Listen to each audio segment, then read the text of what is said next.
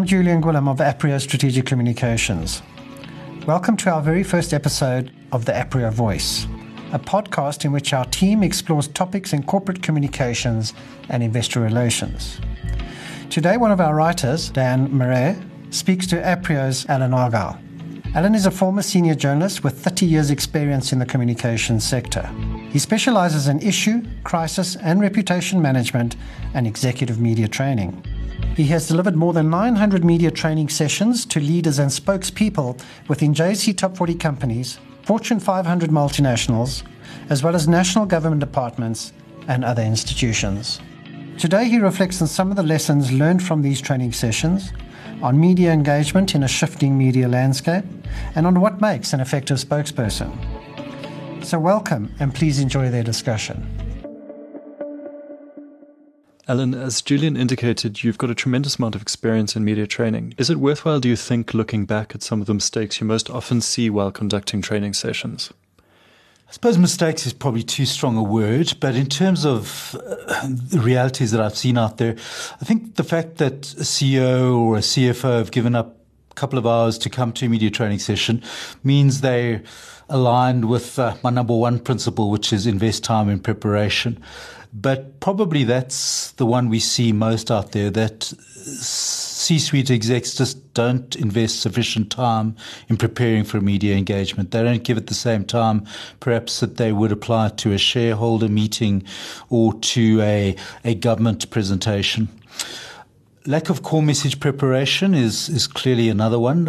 Everyone's smart enough if they're on a C-suite to respond to typical media questions, but just driving their own strategic agendas and looking to get their core messaging into play is something that requires a lot of intentionality, and often we don't see that coming through strongly enough. Treating the media as the enemy or being a little paranoid around the media and that they're out to get me, another common misperception. And particularly with perhaps more technical experts rather than senior executive levels, just not having sufficient confidence in their own ability and not backing themselves, probably another one that we need to work hard at addressing moving forward.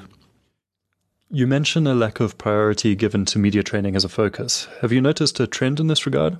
Are leaders today more or less likely to prioritize media preparation? Yeah, Dan, I've had the privilege of working with well over 100 listed SA and global corporates.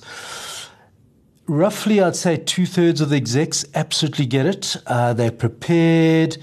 But unfortunately, there still is a relatively high degree of apathy, complacence, resistance to media training. But what is really encouraging, I'd say, is to see execs who are at the top of their game, who absolutely get it, who in many ways don't really need to invest time in preparation, whether it's ahead of interims, ahead of finals, ahead of special events, just taking the time out to ensure that they've got their core messages sorted, that every member of the team knows whose responsibility is the next day in that panel interview, perhaps, have anticipated the difficult questions, worked hard at formulating model responses around that. So it's very encouraging to see this change of approach, probably in the last 5 or 6 years. Traditional media is, to put it politely, in a state of flux. Why do you think it's important to invest in media training when newspaper and magazine circulations have suffered such drastic declines in recent years? Oh, you're absolutely right. I mean, looking at circulation figures over the last 8 or so years, and it's not just confined to South Africa, whether it's UK, whether it's Australia, we're seeing 30-40% declines in print circulations. And that's certainly the landscape in South Africa. What I find interesting when I ask the groups that are in front of me in a media training session, invariably it's less than 20% who's still buying a newspaper out of their own account. And invariably it's just an occasional Sunday newspaper in that mix. But they certainly are still consuming news via other platforms. And you only have to see how many crises we've seen and reputationally challenging situations we've seen in the last few months in South Africa, be it KPMG, McKinsey and Conky, that have largely been driven by negative media coverage and which have shaped reputations, built or shattered them, to recognize that print media, broadcast media still play an overwhelming role in making or breaking a company's future. Who have been some of the best communicators you've come across in your training? Well, given that I've got some skin in the game, I suppose it wouldn't be fair to comment individually. But we certainly have some world-class communicators and government communicators who invest time in preparing for media engagement. They're really focused on their core messaging. They know how to flag and steer and prepare for the 5 worst questions. They don't try and defend the indefensible or legitimize the illegitimate. And they really do invest sufficient time in investing for any media engagement. And perhaps even more importantly, recognizing the role of leaders to be great storytellers. So yeah, we've certainly got some world-class communicators in JSE-listed companies and in some of the top government echelons. Alan, you conduct training with individuals who run the gamut of previous media experience. How do you adapt your training for hardened, media-savvy leaders as opposed to someone who's new to the game? Yeah, it's an interesting one, and certainly it relates to just how flexible your training package is.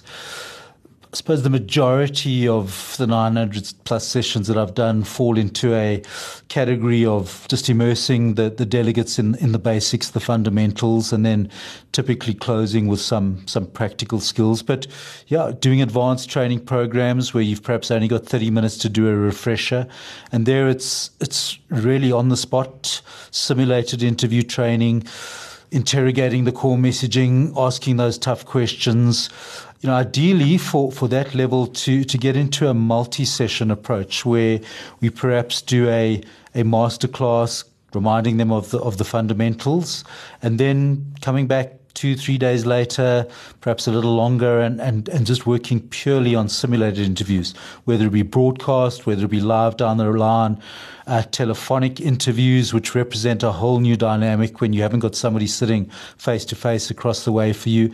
So certainly one can customize it around the level of skill and expertise, and people who've perhaps done some very high level training in New York or London with the CNN or BBC invariably find there's something fresh and something a little bit different, and certainly the South African dynamic very important to bring into the mix because it is unique. I'd imagine it's impossible not to include social media when discussing a media landscape. How has your training changed to reflect the rise of social media? Yes, absolutely. Clearly, social media has changed the landscape, particularly in crisis situations, and there's so many synergies between crisis comms and classic media interview training. From a media perspective, I mean, the reality is everyone's a broadcaster these days, whereas when I was a journalist in the late 80s, early 90s, there were very few ways of being heard unless you had access to a traditional media platform. So certainly issues such as, on-record behavior, non-media people in the room, auditorium, recording your comments or visually capturing your remarks and behavior, I mean, there's significant risks these days. Just ask a certain former Deputy Minister of Education and dozens of other very senior officials and executives who give me lots of case studies to work with in recent years. And certainly your pain thresholds as an enterprise need to be revised in a social media age where everyone's a potential critic. So the fact that we're not spooked by perhaps one individual who's got 10 followers just making a lot of noise. How do we respond? What are our thresholds when we do get out there and start robustly defending our reputation? But I'm also sure, and some people might argue differently, that the principles of effective media engagement apply equally to social media as they do to any form of stakeholder engagement. Social norms, standards, attitudes towards gender and race and disability and sexual orientation, all of those have evolved, thank goodness, dramatically over the years. So yeah, execs, spokespeople have to be cognizant just as much of social media as they do to other evolving cultural norms. And it's a challenging world out there. You're on record all the time, and it's not just traditional media who perhaps out there capturing and putting it out into the public domain. And finally, if you only had the opportunity to remind executives and spokespeople of 3 things in terms of their engagement with the media, what would those be? So, yeah, rule number 1 is always investing time in that preparation. Who's the journalist doing your homework? How has he or she covered the story before? Reminding yourself of those core messages, what your proof points are, what the potential tough questions. So that investment in preparation, first foundation. Then I suppose cheating a little bit and perhaps combining a couple of elements into one commandment. certainly, those core messages and your steering techniques, focusing on that message house, proof points, massively critical. The reality is that you're always on record. And then, planning for the 5 worst questions, most likely questions, massively important. And there it's just so critical that we don't have an emperor's new clothes mentality that, sir, they're only going to ask you the comfortable things. Ma'am, your disfluencies, that don't exist. We need to be able to have those brave conversations, recognizing the development areas and drawing attention to them so that we can be at our best in building, sustaining, defending our reputation on every media platform. Fantastic. Alan, thank you very much for your time. Thank you. Thanks, guys. That will do it for this episode, and I hope that added some value. If you'd like to find out more about Aprio, our team, and the work we do, please feel free to visit aprio.co.za.